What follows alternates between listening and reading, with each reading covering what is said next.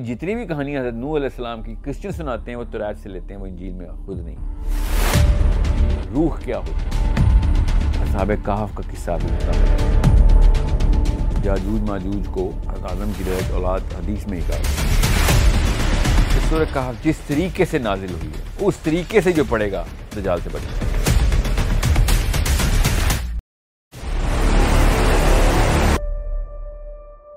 अल्लाह ताला कायनात खोल के बता रहे हैं, इधर पूरी कायनात के उसूल टूट के यहाँ पे हुआ, और हम बस आयतें पढ़ ले, 10-10 नेकियां मिलेंगी एक हर्फ के पीछे। कि ये कोई आम वाक़या नहीं हुआ, उन सबको सब पता चल गया था। और एक कौम उनमें से एक गिरोह बेयकीनी में, स्केप्टिसिज्म में फंस गया, और दूसरी ने कहा नहीं अब इस पर क्या है यार शक शुबा, ये तो हमारे सामने हुआ ये वाक़या। जो सूरह कहफ पढ़ेगा तो सकीना नाजिल हो गई होगी। ये सकीना नाजिल हुई है असहाबे कहफ पे। मैं और हम यहाँ पे 309 साल के लिए बैठ जाएं तो हमसे हमारे साथ जो कुछ भी होगा वो तो होगा, बताता हूँ अभी। इस पूरे इलाके में भी तो चेंजेस आ जाएंगी ना। आगे अल्लाह ताला क्या कह रहे हैं? उनमें से कहने वाले ने कहा तुम इस हालत में कितनी देर रहे होगे? कुछ लोगों ने कहा हम एक दिन या एक दिन से कुछ कम रहे होंगे। दूसरों ने कहा तुम्हारा रब ही बेहतर जानता है कि तुम कितनी देर इस हालत में रहे हो। अब अपने रुक जाए, यहाँ पे बहुत बड़ा वाक़या है। अब इस सबसे बड़ा वाक़या ये हुआ है असहाबे कहफ का सबसे बड़ा वाक़या। अल्लाह ताला ने इस आयत में सबसे बड़ा वाक़या बताया। सोचें ये क्या बड़ा वाक़या है। सबसे बड़ा वाक़या इस आयत में कंक्लूजन की तरफ आ रहा है वाक़या, इसलिए अल्लाह ताला ने इंटेंसिटी बढ़ा दी है। आम नींद से उठने के बाद एक ग्रोह में इस तरह की बहस होती तो नहीं है। आपका एंगल बिल्कुल ठीक है। आम तो उसका पता है, उनको भी ऐसा लग रहा है शायद उनके साथ कुछ रूटीन से हटके हुआ है। ये है असली बात जो कि आम मुसलमान सोचते नहीं कि मैं सो के उठूंगा। आम 20 बंदे सो के उठे होंगे तो पहला सवाल ये नहीं होगा कि आपको क्या लगता है कि समझ लें हमने बात कर भी ली हो, हाँ समझ लें हमने बात की है कि यार कितनी देर सोए हो, हाँ वो तो टाइम कितना हो गया है, ये नॉर्मल। आगे से अगला ग्रो ये नहीं कहता अल्लाह ही बेहतर जानता है कि कितना टाइम हो गया है। इसका मतलब है दे फेल्ट समथिंग कि ये कितनी देर सोए। इसका मतलब ये है कि गार के जो हालात थे, the climate of the place, the space, उससे जाहिर हो रहा था कि पता नहीं कितना अरसा गुजर गया है। मैं और हम यहाँ पे 309 साल के लिए बैठ जाएं तो हमसे हमारे साथ जो कुछ भी होगा वो तो होगा, बताता हूँ अभी। इस पूरे इलाके में भी तो चेंजेस आ जाएंगी ना। वो तो नज़र आ रही है उनको, और उठ के उन्होंने कहा कितनी देर सोए हम, ये जो हालात हो गए हैं। और अगले ने कहा हम तो एक पैर ही होंगे, इससे ज़्यादा ही सोए होंगे। तो दूसरे ग्रोह ने इसलिए कहा ये अल्लाह ही बेहतर जानता है कितनी देर सोए हैं, ये एक पैर के मामला नहीं लग रहे इधर। समझ रहे? अंदर सिर्फ अंदर के क्लाइमेट के थ्रू डिफरेंस आ जाता है। जो 309 साल का मिनिमम डिफरेंस आया। कोई भी चीज़ दुनिया में अपने कानून के, फिजिक्स के कानून जो अल्लाह ने कानून रखे वो अपने कानून नहीं, थोड़ी सी असहाबे कहफ पे कानून जो है ना वो टूट रहा है। बाकी के कानून तो वैसे ही लगे हुए हैं। तो इस वक्त इसलिए इस सवाल की एक सेंस यहाँ पे बहुत क्लियरली बनती है। अब सबसे बड़ा वाक़या क्यों कह रहा हूँ मैं इसको, ये तो चलो उन्होंने फितरतन सवाल कर लिया, समझ लें वो मतलब नहीं है जो मैंने लिया। इतना बड़ा वाक़या मैंने इतना सबसे ज़्यादा वेट इस आयत को दे रहा हूँ क्योंकि इसमें वो निशानी है जो बाकी सारे के सारे उकदे खोल देती है।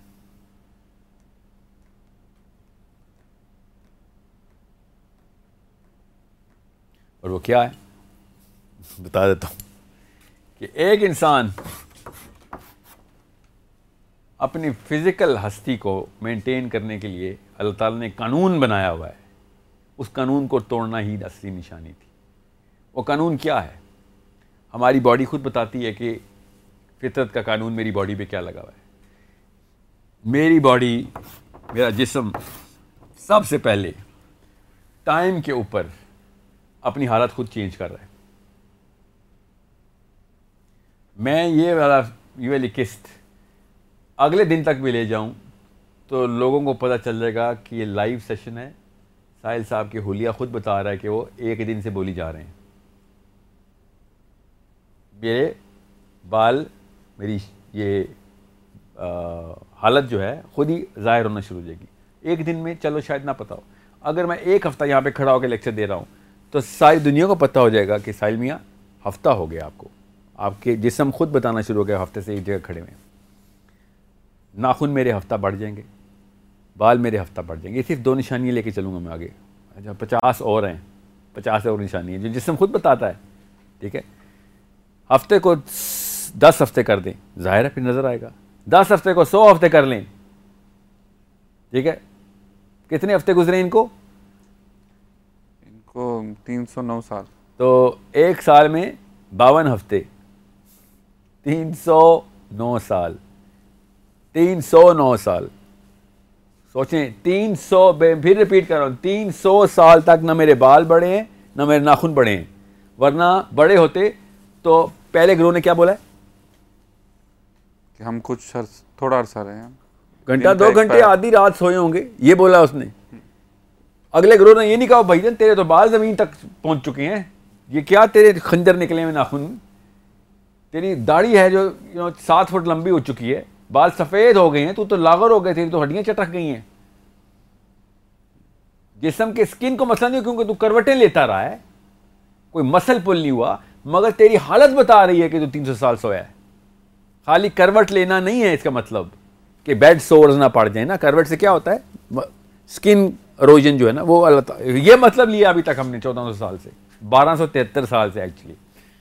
बताऊंगा फिर साहबा क्या मतलब लेते हैं, फिक्र नहीं करें। सो ये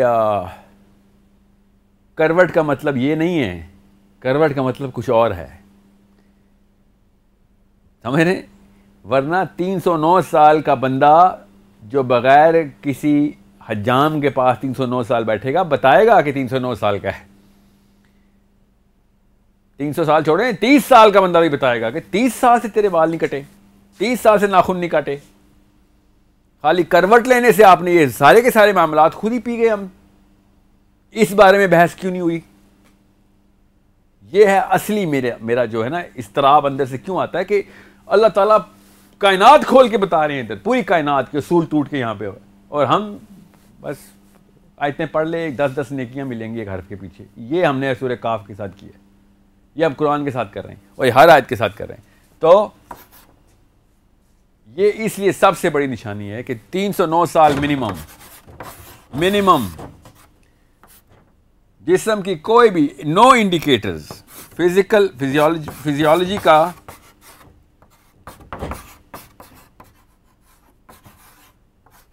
जीरो इंडिकेशन के कुछ हुआ है, जीरो इंडिकेशन। ये है असली वाकया जिसकी वजह से ये बात सबूत के साथ अल्लाह बता दें यहाँ पे कि ये निशानी को देखना कैसे हो, कैसे कि भाई वक्त रोका गया इनके ऊपर। This is a stationary body made to preserve itself for 300 plus years as if it only slept for 4 hours, 6 hours, 8 hours. अगर ये ज़ीरो पे होता ना, ज़ीरो पे, तो फिर मसला कुछ और था। 0 सेकंड का मामला होता तो कुछ और मामला था। ये 0 सेकंड का मामला नहीं है, जो फिजिक्स पढ़ते हैं मैं उनके लिए कह रहा हूँ। ये 0 सेकंड का मामला नहीं है जिस वक्त सो उसी वक्त उठा दिए गए, नो। ये अपने तौर पे भी इनको पता है कि वक्त गुजरा है। So it's a very different proposition I am making here. अब ये ज़रूरी है कि यहाँ पे इस बात को इसी ज़ुमरे में आगे लेके चल रहा हूँ, तो ये समझ लिया जाए कि मैं क्यों इस पर इतना ज़ोर दे रहा हूँ। आपको समझ आ गई बात कि उनको पूरी तरीके से अल्लाह ताला ने इस टाइम से आज़ादी दे दी हुई थी। उस टाइम से आज़ादी के लिए ये पूरी की पूरी मशीन अल्लाह ने बताई है, ये मशीन की स्ट्रक्चर बताया है, ज्योमेट्री बताई है, क्या ऐसा मामला होगा, किस तरीके से करना है, और वो मशीन का जो फ्यूल है वो क्या है, वो किस तेल पे चलती है वो मशीन, वो पेट्रोल पे नहीं चलती। उस मशीन की एनर्जी जो है वो सूरह काफ है। सूरह काफ जिसको समझ आएगी, सूरह काफ जिसको सही तरीके से नबी सल्लल्लाहु अलैहि वसल्लम ने शाफ़ फरमाया, आप हदीस की जान को आप समझें आप कि जो शख्स जिस तरीके से सूरह काफ नाजिल हुई है उस तरीके से पढ़ेगा तो दज्जाल से निजात हासिल करेगा। ये है वो चाबी जिसके थ्रू मैं अभी खाली आधी सूरत भी नहीं की, अभी 25वीं आयत पे सूरह असहाब कहफ ख़त्म हो जाते हैं, अभी हम सिर्फ असहाब कहफ पे हैं। अभी तो सूरह कहफ ने वो मनाजिल तय करनी है आपको, मैं अभी दिखाता हूँ इंशाअल्लाह, तो आपको पता चले आगे आयत जल्दी से इस असहाब कहफ को जल्दी से करें, मैं कुछ मिस ना कर रहा हूँ।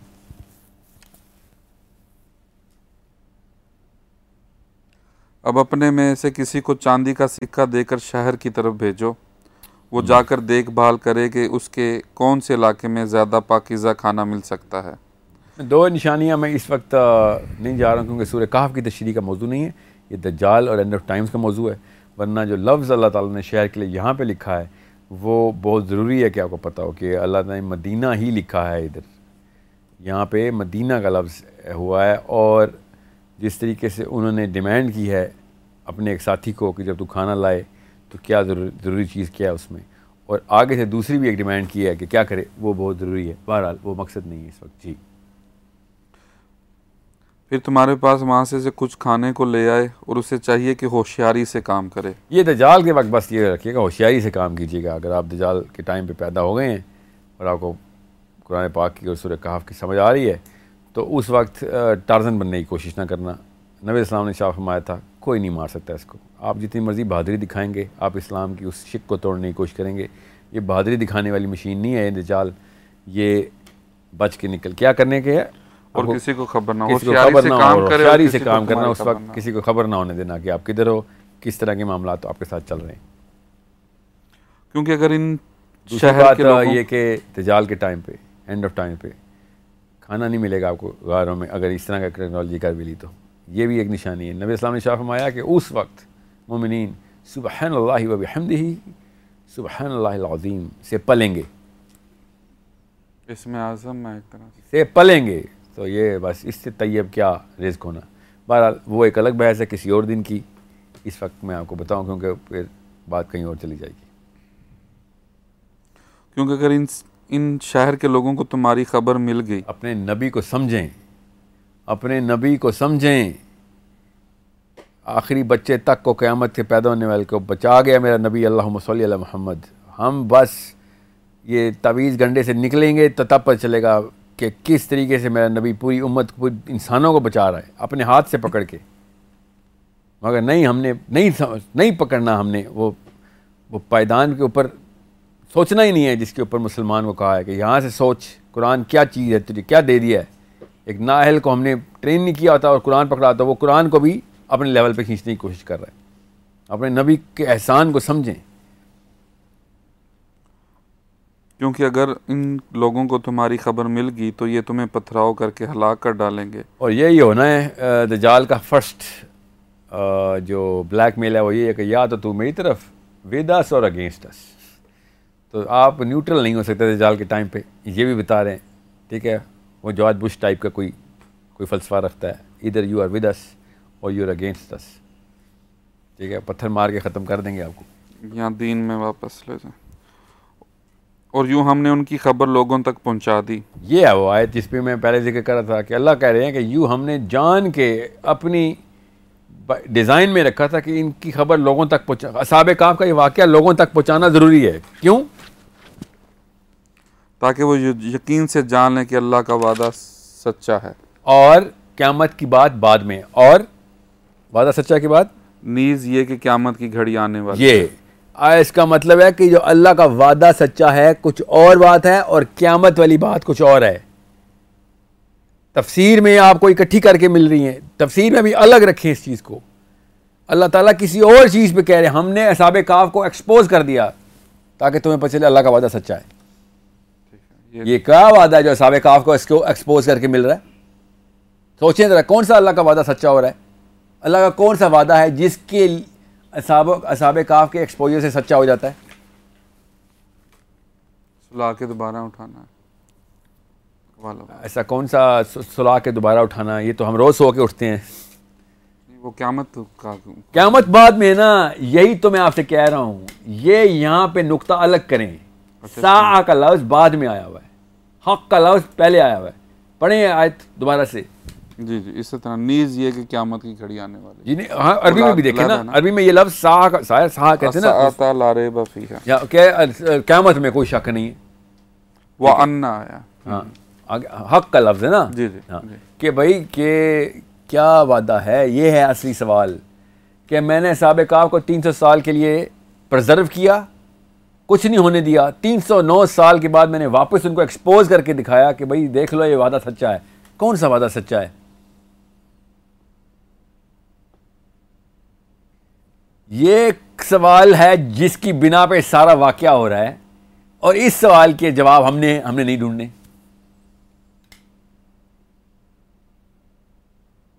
कि देख लो अल्लाह का वादा सच्चा है, और नीज ये कि क़यामत भी आके ही रहेगी। आगे चलें, इसका क्या जवाब है? जी आगे चलिए, अभी आते हैं जवाब, फिक्र क्यों कर रहे हैं, हमने खाली अभी तो बताती है सूरह काफ। सूरह काफ क्या सूरत है? नबी इस्लाम ने ज़ैनब से इरशाद फरमाया कि ज़ैनब 3 सूरतें हैं, अजीम तरीन सूरतों की क्लस्टर बनाए कि ये 3 सूरतें, हायरार्की बताइए नबी इस्लाम ने कि इनको इकट्ठा करना आपने। कौन सी या रसूलुल्लाह? सूरह बनी इसराइल, सूरह काफ और सूरह मरियम। ये 3 का क्लस्टर है, ये अजीम सूरतों का क्लस्टर है। सूरह बनी इसराइल, पहला सवाल यहूदियों का, ये गौर से समझें इस बात को। सूरह काफ हज़रत मूसा का किस्सा, साहब काफ का किस्सा, हज़रत खिज़र का किस्सा, ज़ुल्करनैन का किस्सा, और सूरह मरियम की आपस में क्या ताल्लुक़ है? यहूदी, सूरह बनी इसराइल यहूदी, सूरह मरियम ईसाई। गौर से समझे ये क्या अल्लाह के नबी अलैहि ने क्लस्टर बनाया है, यहूदी, ईसाई और बीच में मुसलमान। ये मुसलमान की साइकोलॉजी कैसे सेट करनी है कि ये तीनों को इकट्ठा रखो, तुम्हें पता चले बनी इसराइल से नसारा के बीच में तुमने कहाँ पे हक ठहराया हमने, कि वो भी एक एक्सट्रीम पे चले गए हैं और यहूदी दूसरी एक्सट्रीम पे चले गए हैं, हक बीच में है। ये है सूरह काफ का कि सेंट्रल पोजीशन कुरान पाक में। ऐसे नहीं सूरह काफ को इन दोनों सूरतों के बीच में रख के अल्लाह के नबी इस्लाम ने ये ट्राइड बना दी, ये ट्राइड है।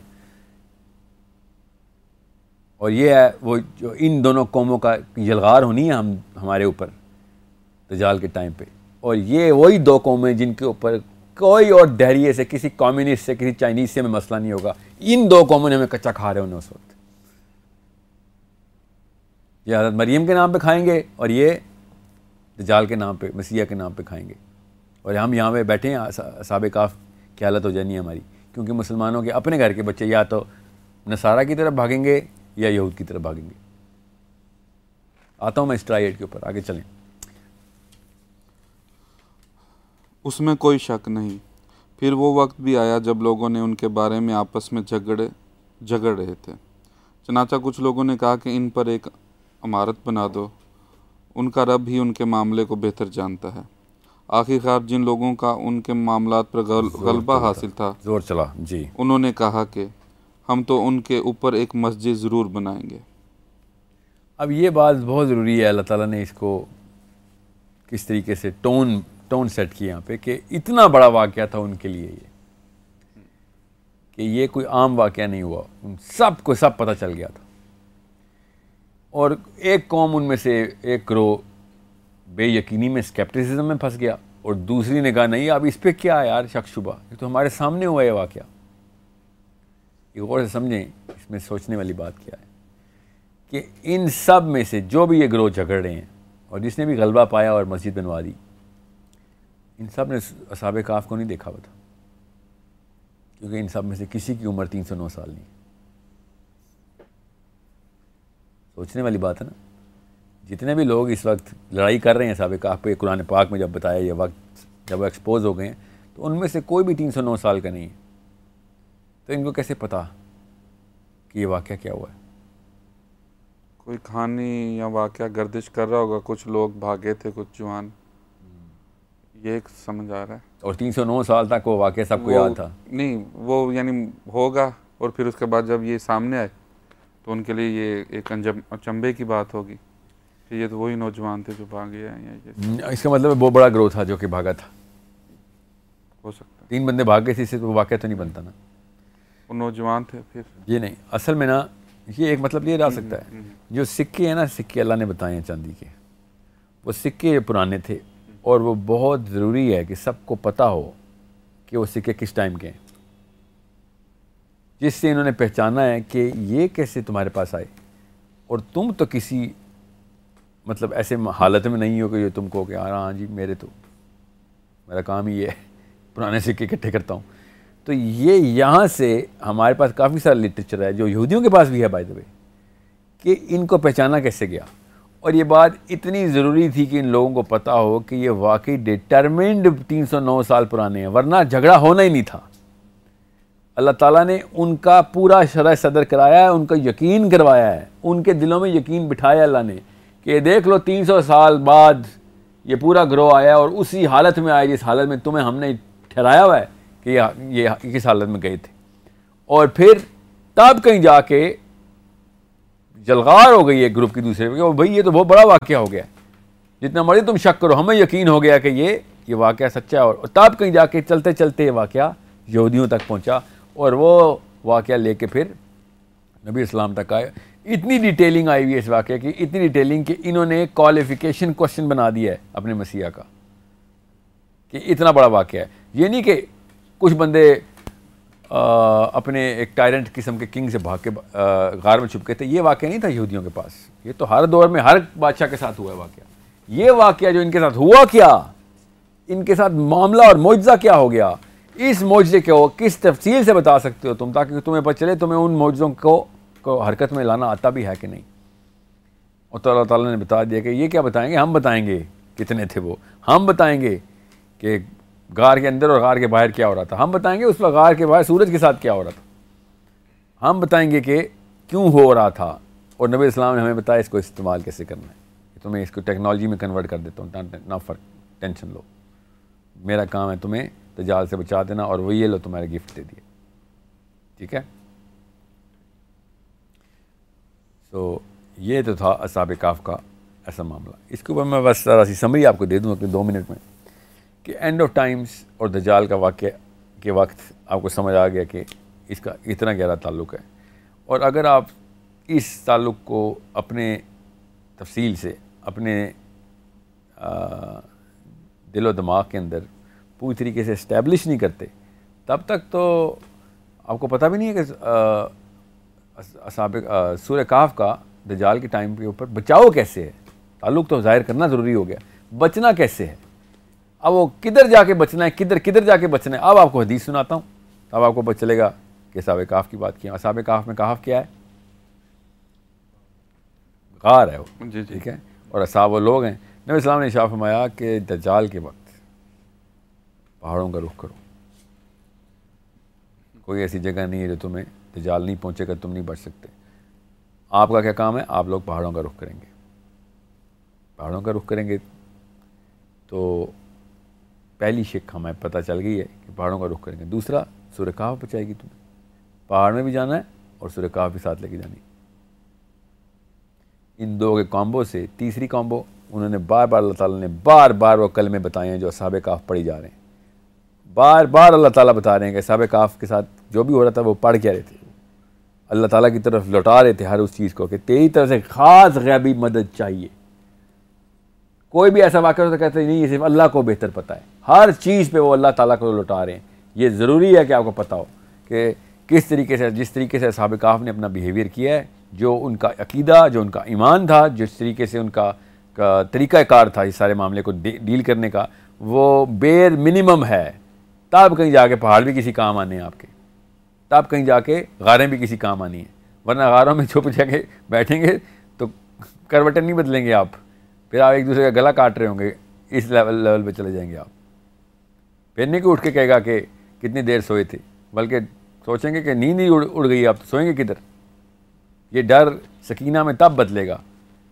ये है वो सकीना जिसके ऊपर आपको समझ आएगी। जो दज्जाल के टाइम पे डर होगा, उसमें जो सकीना है वो क्या है। जब मैं नबी इस्लाम ने शाह फरमाया, जब वो बदली उड़ के नीचे आई थी ना, तो नबी इस्लाम से सहाबा ने कहा कि ये वाक़या हुआ है, तो नबी इस्लाम ने कहा वो सकीना है। जो सूरह कहफ पढ़ेगा तो सकीना नाजिल हो गई होगी। ये सकीना नाजिल हुई है असहाब कहफ पे।